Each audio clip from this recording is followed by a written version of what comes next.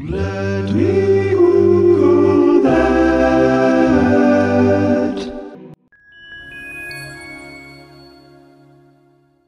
Let Me Google That is sponsored by Water Cooler Trivia. In a disconnected world, feeling connected to the people you spend 3,000 million hours a day with at work can be weird and hard. Water Cooler Trivia can help. Their curious, clever crew creates custom trivia quizzes that you and your team can play on your own time, and then you can all bond over the results. And the best part is that you get to show off your encyclopedic knowledge of 90s pop culture. Get your geek on at watercoolertrivia.com and tell them Let Me Google That sent you. I realize that the chances of you getting sucked into a black hole today are slim, but it never hurts to be prepared. For most of us, thinking about something as cosmically abstract as getting siphoned into deep space is straight up sci-fi, but physicists do this shit all the time because these types of thought experiments help them untangle the practical aspects, if there could be such a thing, of the weirdness of our universe. So a couple of years ago when I was working as a science reporter, I came across a study led by Peter Hintz at UC Berkeley, who thinks about this kind of stuff all the time. It's like his job. He doesn't just casually consider it, he does math about it. First, I think we probably should actually back up and do a little bit of a black hole primer, because unless you are also a physicist, then this is probably not a topic that you have a solid foundation of. And, you really won't after you listen to this episode either, but just a little background to get you started is definitely going to help. So in theory, black holes can have an electromagnetic charge or not. So some of them do, and some of them don't. But all of them have something called an event horizon, which is the point through which, should you pass, you shall to never come back.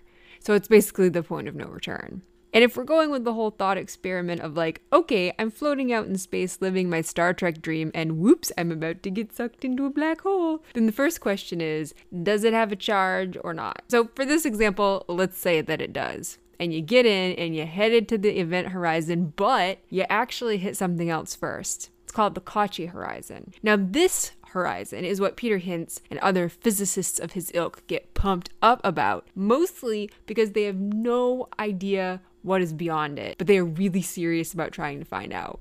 Now, you might be like, okay, but all of space is weird, and we don't know jack shit about any of it. And you'd be correct. But what Hintz wants you to understand about the allure of the Kachi horizon is that because there is not even a hint about its boundary, that means that literally anything could be beyond it. Well, anything that's mathematically possible, which is actually a lot more than you would probably think. But you also have to look at the other side of the possibility, which is that there's a lot of stuff that does not exist beyond the Kachi horizon. So, in other words, the entire logic of the laws of the universe that tell us how to think about this stuff might not be on the other side of it. So anyway, let's go back into the hole. You are on the precipice of the Kachi horizon. But don't just stand there, because if you linger on the edge too long, gravity is going to stretch your ass like Laffy Taffy. It's also going to stretch out space-time to the absolute edges of its span. Now this brings us to what philosophers refer to as determinism. So this is when you're like, okay, I'm going to make an estimated guess about what's going to happen next by thinking about all the stuff that's already happened to me,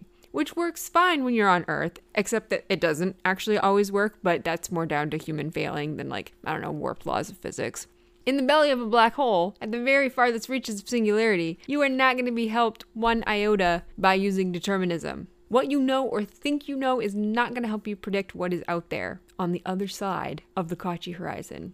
It could be nothing, it could be endless wormholes, or it could be elephants. Now, if you're stuck in a black hole and you look around and you haven't been torn apart by gravity yet, you might find yourself thinking, gee, I don't know if my shuttle can handle getting pummeled by space elephants that are traveling at warp speed. In which case, you may be relieved to know that the universe is always expanding, and it's doing so really fast. So all the energy that's in that black hole might actually be distributed in such a way that you can just kind of rev your engine and get the hell on the other side of that horizon. And so that's kind of like the short answer, the short non-answer answer to how you could theoretically survive if you were sucked into a black hole. But you should know that this math so far only works if you're talking about a black hole with a charge, because if you're sucked into a dull one, then you're probably shit out of luck. Or maybe not, because maybe you could hitch a ride on a space elephant.